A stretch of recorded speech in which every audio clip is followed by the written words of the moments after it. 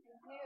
Let's go. We're going to start and we're going to pray. And glad you could join us this morning. Those of you who are joining us, if you're watching this later on your phone or on your couch or on your computer, wherever you're watching it, super excited we could do something today, even though we couldn't gather. So I'm going to pray real quick and ask God to bless us throughout a variety of locations. And if you'll join me, that'd be awesome. Father, we come to you. Thank you that, Lord, you are omnipresent. And so, Lord, even though we can't gather as a church, we can be connected via these wonderful tools of technology. But more importantly, we can be connected with your spirit and with your presence. So we ask your blessing upon our country, upon our state, our city, upon every home, upon those who are struggling. Those who are infected with the coronavirus, our leaders, and we pray that you would give them wisdom. We pray, God, over this time as we open up the Bible, as we just get encouragement and truth from your word. God, we pray that you would speak to us most importantly. God, that's our prayer. That's my prayer. And it's in Jesus' name we pray. Amen. All right. So once again, so glad you can join us wherever you're at. And just so you know, a lot of folks doing the Facebook Live, they can see all the comments and stuff. I can't see those right now. I'll be distracted enough already with Lydia as my co-host back here, and she'll be back waving at me and doing things like that. But I can't see those comments, but I'll follow up on the comments later, and appreciate that. So we just want to take a few moments here this morning as folks are gathering, and appreciate all the churches that are gathering online, and it's an awesome thing. But we're going to pause a little bit from our normal series. You can see on the screen here we've got this series called The Invite, and that's what we were going to do. And honestly, it's not really a pause on this series. It's really kind of related to this because one of our men told me, he said, Pastor, you got to take the invite thing off the church website and all that sort of stuff because we ain't inviting anybody to church. But the reality is, being a Christian is more about not just inviting people to church, and that's something we do, but we're really inviting people into a relationship with Jesus Christ. We're inviting people to experience hope. We're inviting people to experience purpose. We're inviting people to experience eternal life with Jesus, both now on this earth and in heaven. And so, as believers, we're still continuing the invite. We're letting everybody in the world know you're invited to God's family. You're invited to the Lord's table. He has called you. He has chosen you. He has loved you. He went to the cross to die for your sins. And what a beautiful time, honestly, we have to invite people into that. So this is like a semi-pause. It was a little different message than I was planning already, but it's still along the theme of the invite. And so unless you've been sleeping underneath of a rock, you know it's been coronavirus everywhere.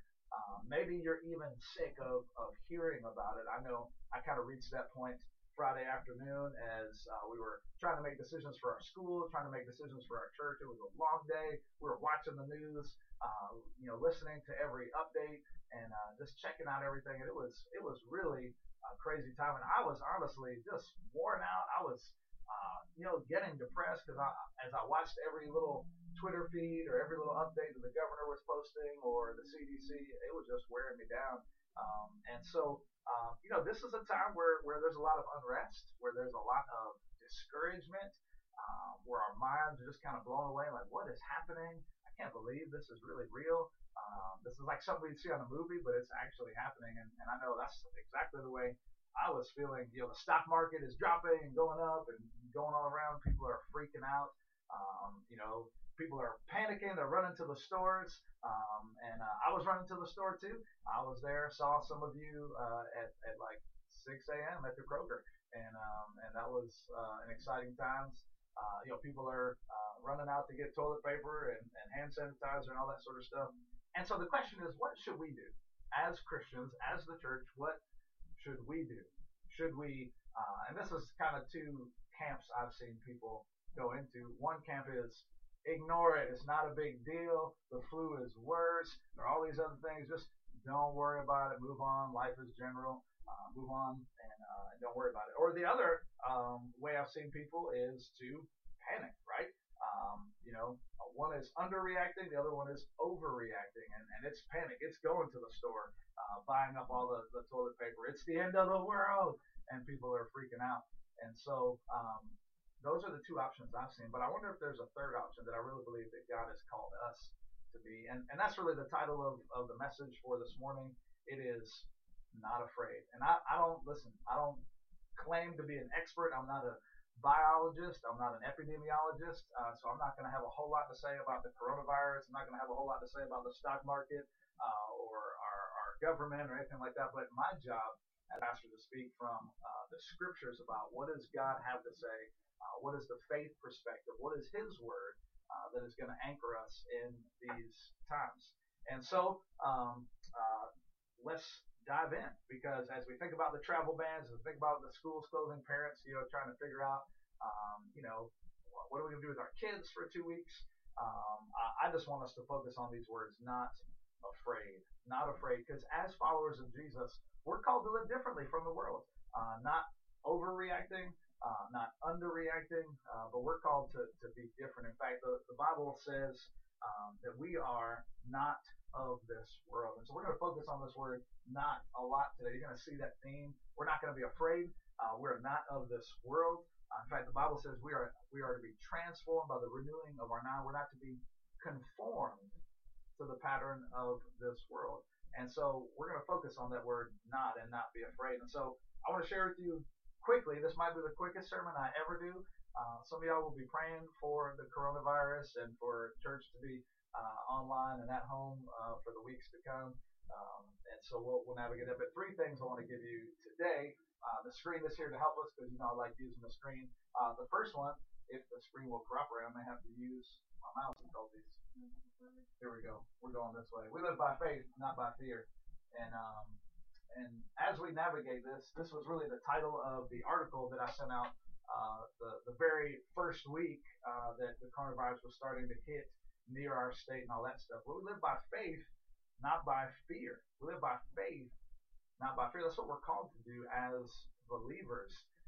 And it's just a reminder that fear doesn't dominate our lives, but we walk knowing that God is going to provide for us. And that's a huge thing. And so I want to share with you a couple of scriptures here. As the disciples were struggling with some things, Jesus spoke to them in John 14. And he went on to ask them, let's see, here we go. Now we're ready. Jesus said this. He says, do not, there's the word not there, do not let your hearts be troubled. Why? Because you believe in God. Believe also in me. In other words, believe what I'm saying. Trust me and walk by faith. And so do not let your hearts be troubled. That's the response as believers. Later on in that same chapter, John chapter 14, verse 27, Jesus says this. He says, my peace I leave with you. My peace I give you. I do not, there's the emphasis on the word there, not, I do not give it to you as the world gives it. And then he says it again, and I say this often in church. I love how Jesus repeats things for people like me. Sometimes I'm a little slow on the uptake, but he says, do not let your hearts be troubled, and do not be afraid. Man, I'm so encouraged by that verse there. I'm so encouraged by what Jesus is saying, that he gives us peace in this crazy time, that he's faithful, that he knows what's going on. And really, this is a gift that God gives us, this gift of peace. He says, my peace I give you, and I don't give it to you as the world gives it. So as Christians, we have a different peace than the rest of the world has, and that should be evident in our conversation. That should be evident in how we live and how we act. And so we have this peace. And so I love how there's a different translation of the Bible, the New Living Translation. It says the same verse. I want to share it with you. It says this. It says, I am leaving you with a gift. I'm leaving you with a gift. What is that gift? Peace of mind and heart. And the peace I give is a gift to the world. It's a gift that the world cannot give. And so don't be troubled or afraid. How many of us, how do we act when we get a gift, right? I don't know about you, but man, I get excited. I get pumped. I tear open the present. I may even scream like, oh my gosh, I got this. And every time an Amazon package comes to my house, people are running to the door. We're fighting over who can open it. We want to see what it is. And here is God saying, I am giving you this gift, the gift of the Holy Spirit, the gift of faith and peace in me. And so as believers, we should be excited about that. We should be reminded that as the Holy Spirit dwells in every single believer, we've got this amazing gift. God is not up in heaven doing what I heard one preacher say is the one-handed clap. Y'all know what the one-handed clap is? It's like this. Oh, what happened? I'll do it again. And if y'all want to screenshot it and slow-mo it, y'all can do all that. But it says, ah, what happened? God is not up in heaven like unaware. He's not up in heaven like panicked and taken back. He was not surprised or afraid. Like, oh man, I was so concerned with the U.S. election that I didn't know, how did the coronavirus slip in? I wasn't paying attention. God is on the throne, in control of all these things, and so we don't have to panic because God is not panicked. The Bible says God is sovereignly controlling every molecule, every sparrow that falls, and even the hairs on our heads. And so we are to be people who are not afraid, living by faith, not by fear, because God has a plan through all this. He's going to work that plan out for His glory and for our good. We don't know what that plan is. We don't know how all that works, but these are the truths that we find in the Scriptures. And so He's going to navigate that. And one other verse I want to share with you guys, and I've been so encouraged to see some of you post on this verse a ton, and that has brought joy and encouragement to my heart. But it comes from 2 Timothy 1:7. It says, "For God has not given us a spirit of fear." God has not given us a spirit of fear and timidity, but of power, of love, and of self-discipline. And so, what an encouragement that we are people who are not panicking because we've got peace. We're not fearful because we have faith. And so I heard this story about a house fire, and there was a little boy who was still in the house, and he ended up crawling through the window and was on the roof. And his dad was before the firemen had gotten there. His dad was down below, and he said, "Son, I'm out here. Jump to me because this thing is going down." The flames were kind of reaching out even onto the roof, and he said, "Jump down to me." And the son said, "Dad, I'm scared. I can't see you." And the reason why the son couldn't see him was because there was smoke everywhere, and he just couldn't see where his dad was at. And the dad just responded, and he said, "Son, you don't have to see me. I can see you. I know exactly where you're at. Now just jump to me." And in the Christian life, right? The Christian life enables us to meet difficulties like disease. It enables us to meet difficulties even in the face of death, not because we can see what's on the other side, but because we know with certainty that we are seen by our Heavenly Father. And so we know that He is going to catch us. We don't know all the answers, but we know that we are known and we are loved. And so, point number one, as we move forward here, is that we live by faith, not by sight. Secondly, point number two is that we are sacrificial, not selfish. We are sacrificial, not selfish. I know this is going to step on some toes, and honestly, I've watched people, believers in the grocery stores, act this way, and it's also done some encouragement to me. But I've also had some conversations with people and seen some people that the selfishness and the desire to protect ourselves is there. But as believers, we are called to not be selfish and to be sacrificial. But here's the deal, right? If we're honest, we're all internally selfish, right? And if I were to tell you to touch your neighbor, which we haven't done, to practice good hygiene, but if you're in your house there, you've probably been touching other people there at your house, so you can touch them and say, "I know you're selfish. I know I am, but Christ has given me a new heart, a new nature, and so that old me, the old selfish me, is growing smaller and smaller, hopefully day by day. But we're born selfish, right? Any of you who have kids, you never had to teach your kids. I never had to teach my kids. I never had to teach Lydia how to be selfish, right? I didn't have to have a class, Lydia, did I? I didn't have to have a class to say, "Lydia, here's how to be selfish," right? One day you're going to have some brothers and sisters, and they're going to try to take your chicken nuggets. And instead of you saying, "Oh yeah, sure, have a chicken nugget," I want you to cover your plate and smack them and scream and go, "These are my chicken nuggets!" I'm guessing none of you had to teach your kids how to do that. When it comes to their toys, they're sitting there playing with some Legos, and someone else comes to touch what they are building. And I know that doesn't happen in your house. It happens in my house. I never had to teach my kids how to yell at their siblings when someone else touches their Legos. We're all inherently selfish. But again, as Christians, as believers, we are not to be conformed to the pattern of this world. And so we are to be living sacrificially, not selfishly. And so here's a clear reminder that the Apostle Paul said in Philippians. He says, "Don't be selfish. Don't be selfish." I love the Bible just clear and basic, right? Don't try to impress others, but be humble, thinking of others as better or more important than yourselves. Imagine if you were to walk around your neighborhood, if you were to pray over folks, the elderly, our government leaders, pray over our school systems, and thinking of them more often than we think of ourselves. That's what it means to be sacrificial. And so that's an important reminder. As I think about the early church, and we talked about this just a few weeks ago, the early church was underneath great persecution, underneath great difficulties. There have been several diseases that have ravished our world throughout the centuries, and I'm certainly no historian, but I shared a few of those last week. You can check those on the podcast. But man, the believers were always doing the opposite of the rest of the world. The rest of the world was leaving the sick people, and the Christians were running to the sick people. They were being sacrificial. Now, that doesn't mean they were being foolish, but they were also saying, I know where I'm going, I know where my hope is, and I've got to share the goodness and the mercy of Jesus Christ with these people.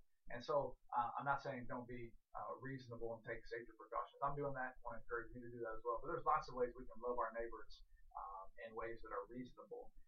And so that's an important thing here. But, the first century Christians weren't hoarding their goods. They weren't going to the Jerusalem mega mart, right, and stockpiling. I don't know what they used for toilet paper back in those days.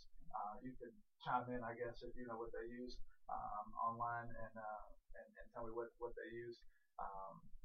One lady I talked to, my neighbor the other day, she was like, "Hey, I got napkins in my, I got napkins. I've been piling up in my glove box." And I was like, "That's not a bad idea."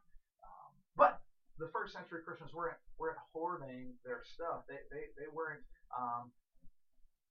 taking all that stuff and keeping it to themselves. In fact, they were doing just the opposite. I want to share with you this verse from Acts chapter 2. It says this: all the believers were together and they had everything in common. This is the first century church. This is how they're acting. All the believers were together and they had everything in common. Now, we can't be together physically during this time, and that's okay. But there are still ways we can operate like this. And then it goes on to say this: they sold property and possessions to give to anyone who had a need. That's radical, but that's the way believers act. They sell their possessions to help others. They don't hoard. And so we are to live sacrificial, not selfish. And I know that's a difficult thing. And maybe right now it's a little bit easier for us, right? If I'm being honest, because right now the ban that our governor has put on us from schools and from a lot of workplaces for 2 weeks, and yeah, you've been to the grocery stores and they've been running out of some things, and I certainly, again, I don't know what could happen. This thing may blow over and we may return to life as normal, but right now it could also get worse. And so my challenge to you, church, my challenge to myself, God's challenge to all of us is, will you continue to live sacrificially even when things get harder than they currently are? Even when you're looking at your last roll of toilet paper, and are we going to be those people who did what Jesus did and had that attitude? I'm not here to be served, but I'm here to serve and give my life as a ransom for many. And so, believers, let's be like that. Let's be people who are giving to others, to anyone who has a need, and even foregoing our own comfort for the sake of the gospel. I was reminded as I thought about this season here of quarantine and social spacing and all that sort of stuff. And in fact, if you're part of our church, you know that we've been taking up a special offering for missionaries in North America. It's called the Annie Armstrong Missions Offering. We also do one for international missions, and we do that around Christmas time, and that's called the Lottie Moon Offering. And my family and I, we read a book. Actually, we read a biography of Lottie Moon, and Lottie Moon actually gave her life for the people of China. Ironic that China's all in our news right now, but Lottie Moon was in China in the early 1900s, and she gave her life as a young lady, and in fact, the reports tell us that she starved to death during one of the famines because she gave up her food to help the widows and the orphans and the poor of that.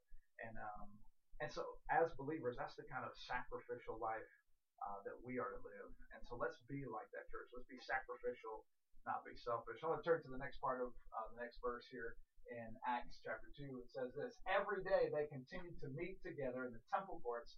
They broke bread in their homes and ate together with glad and sincere hearts. Well, you know as well as I do, we can't meet regularly because of the safety restrictions put in place, and that's okay. But don't let this go by the wayside. Even though we can't meet as a church physically, that doesn't mean your faith doesn't happen. That doesn't mean you stop praying, you stop reading the Bible.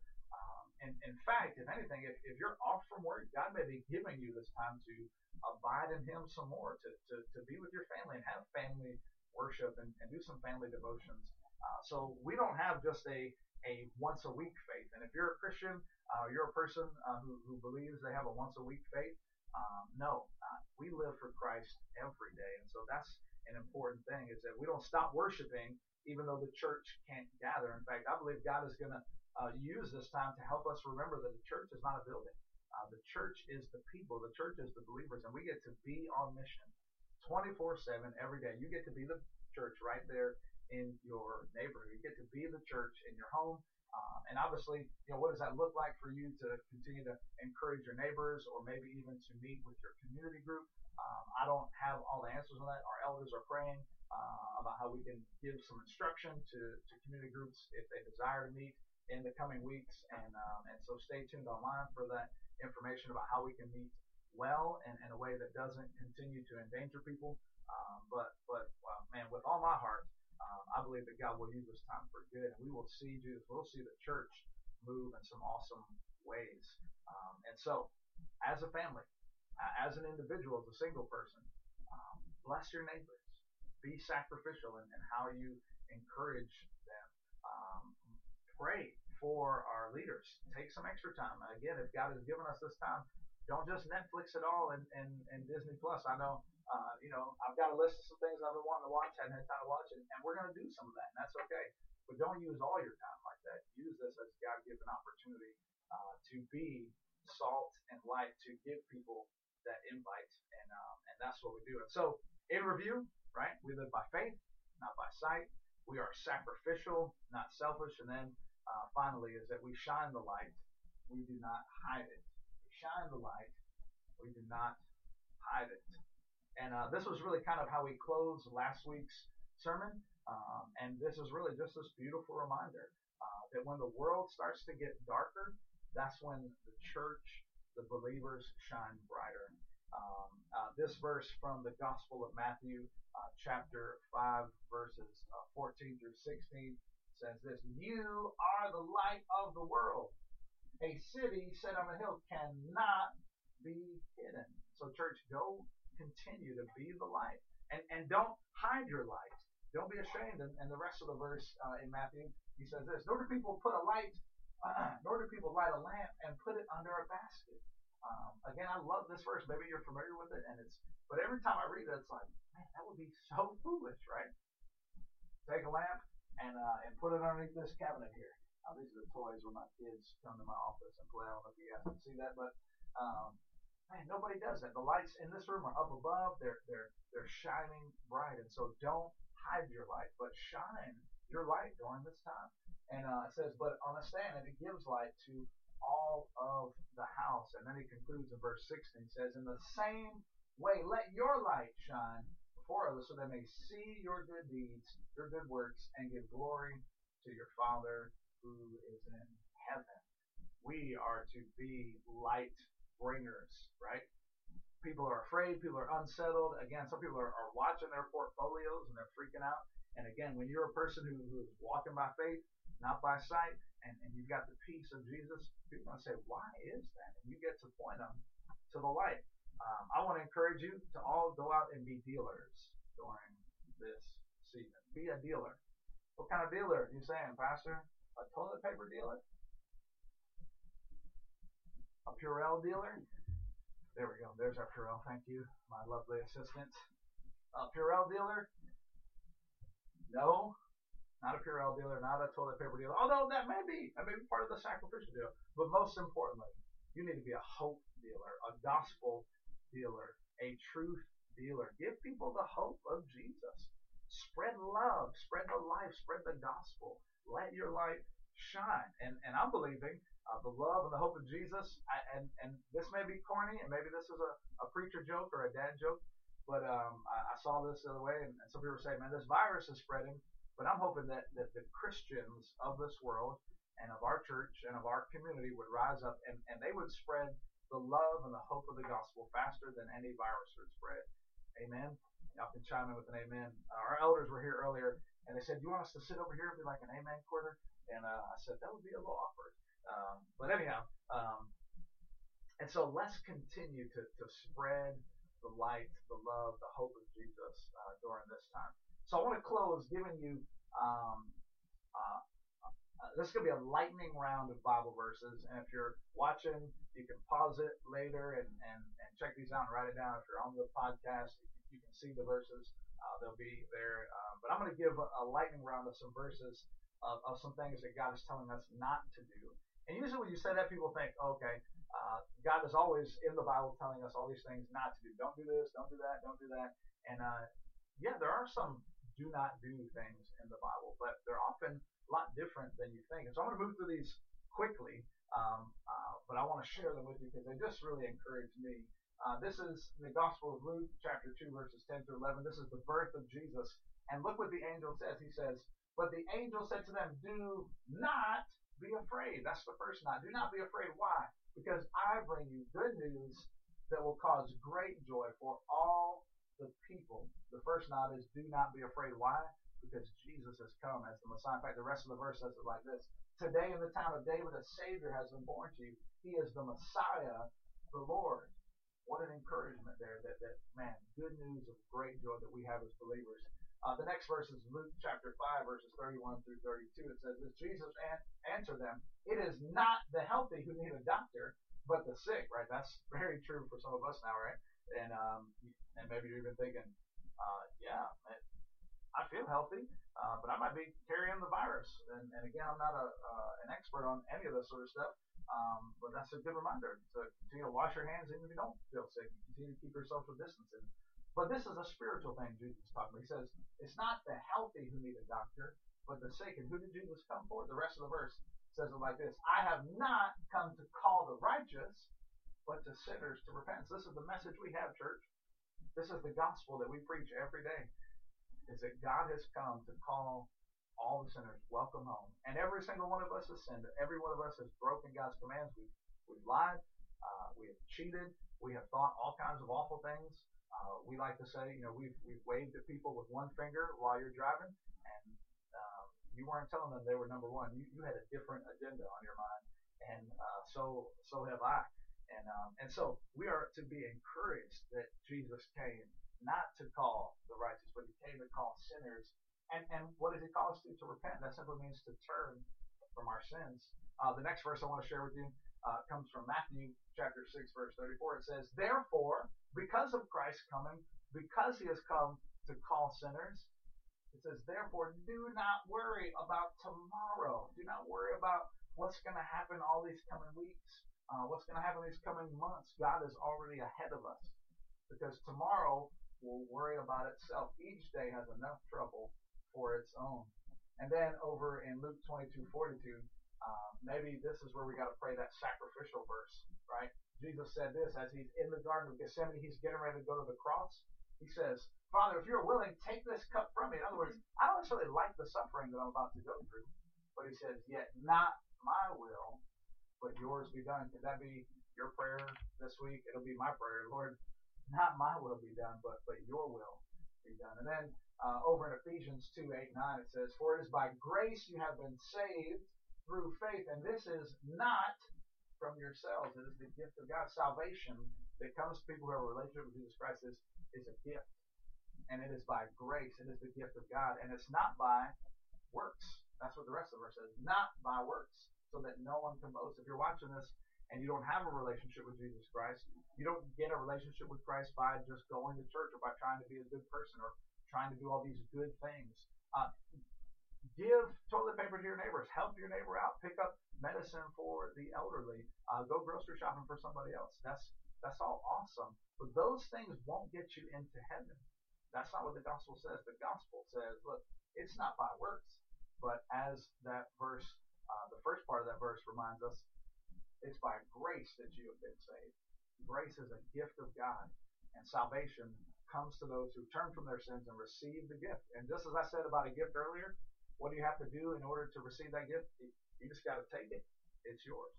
And so if you're here and you're watching and you don't know Christ, we'd invite you to follow him. He has called you to repent, to turn from your sins, and to trust him. And so that's a beautiful reminder. And then a couple more verses here I want to give to you. Romans, I love this one, just this reminder. Romans 3:28 says, "For we maintain that a person is justified or accounted as right in God's sight by faith apart from works in the law." That's what the gospel is all about. We're justified. We're made right in God's sight all because of what Jesus has done by faith, by placing our faith and trust in him. And then 1 Thessalonians 5, we actually just went through a series on both 1 and 2 Thessalonians, says this, "For God did not appoint us to suffer wrath." And God doesn't intend for any human being to suffer wrath, but to receive salvation through our Lord Jesus Christ. And so God desires to save everybody. And he's calling you and he's calling us to remind others of these verses.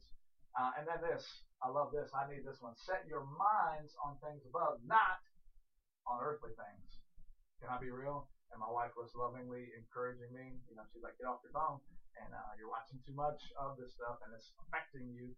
And man, the social media, the news. Yesterday we had sort of a news-free day, and I tell you what, man, my soul was just so encouraged. We did some yard work, we did some stuff with the family, and took Lydia driving, and she's working on her permit. She's doing a dance. I wish I had a camera that I could show you her behind-the-scenes movements here. And we'll have to release some bloopers of this, but this is live, so there's really not a whole lot of bloopers, but I should have kept the phone with me. But anyhow, set your mind on things above, not on earthly things. And then as we wrap a couple other scriptures up here, it says this: "Do not be overcome by evil." Do not be overcome by evil, but overcome evil with good. "But we," this is Hebrews 10:39, "but we do not belong to those who shrink back and are destroyed, but to those who have faith and are saved." This is how we operate as believers. We do not belong to those who shrink back. So, church, continue to move forward, being the light, living by faith, sacrificing. And then Hebrews 13:6 says this: "So we say with confidence, the Lord is my helper. The Lord is my helper, and I will not be afraid." Isn't that so encouraging? Why am I not afraid? Because you get to tell people, because the Lord is my helper. And then, as a reminder, Romans 1:16 says this: "For I am not ashamed of the gospel, because it is the power of God that brings salvation to everyone who believes." And so, church, let's continue to be unashamed of the gospel during this time, and that will be how we continue to make a difference and make disciples. And then I want to close with this last verse. It says in 2 Corinthians 4:7-9, it says this: "But we have this treasure in jars of clay, to show that this all-surpassing power is from God and not from us." What's this treasure in jars of clay, right? That's kind of a weird saying. The jars of clay is this right here. This is my body. You know your body. It might feel like a jar of clay to you sometimes too. But he says there's this treasure in our jars of clay. What is that treasure? It's Christ inside of us, shining through us. And so, and we get to tell people, hey, there's this power inside of me. There's this treasure inside of me. It's not me. Trust me. But this is from God. It's not from us. And then watch how he continues to talk about this verse. And maybe you're experiencing something like this. It says this: "We are hard pressed on every side, but not crushed. We are perplexed, but not in despair." And it's okay if you're struggling during this time. And honestly, some people in our church family, many people in our community are honestly without work and nervous about this. Or some people are already in the hospital and struggling. And so by saying we're going to walk by faith and we're going to be sacrificial and we're going to shine the light, I'm not at all saying that we just pretend like everything is okay. Listen, the believers here were pressed on every side, but they weren't crushed. Right? And that's how we are. We might be pressed. And in fact, the future, we don't know what it holds. We might be pressed even more. We might be perplexed, meaning, God, I don't understand what's going on. God, I thought you were for me, and now my job is laid me off because of the economic things that are going on because of this virus. And so you might be perplexed, but you're not in despair. Why? Because the hope of Christ lives in you. And then he says this: we might be persecuted, but we're not abandoned. We might be struck down, but we are not destroyed. Oh, church, may that continue to be our song. May that continue to be a verse that just really encourages the daylights out of us. Why? Because we live by faith, not by fear. We are sacrificial, not selfish, and we shine the light. We don't hide it. That's why we are not afraid. So, maybe perhaps the shortest sermon ever. Maybe this is a long sermon for a Facebook Live. I don't know. You have to check it out and compare with other churches. And pray you have a great week as you continue to shine the light. If there's a way we can serve you, feel free to contact us online. Call the church office, call your group leader or your deacon or your elder, and continue, church, to be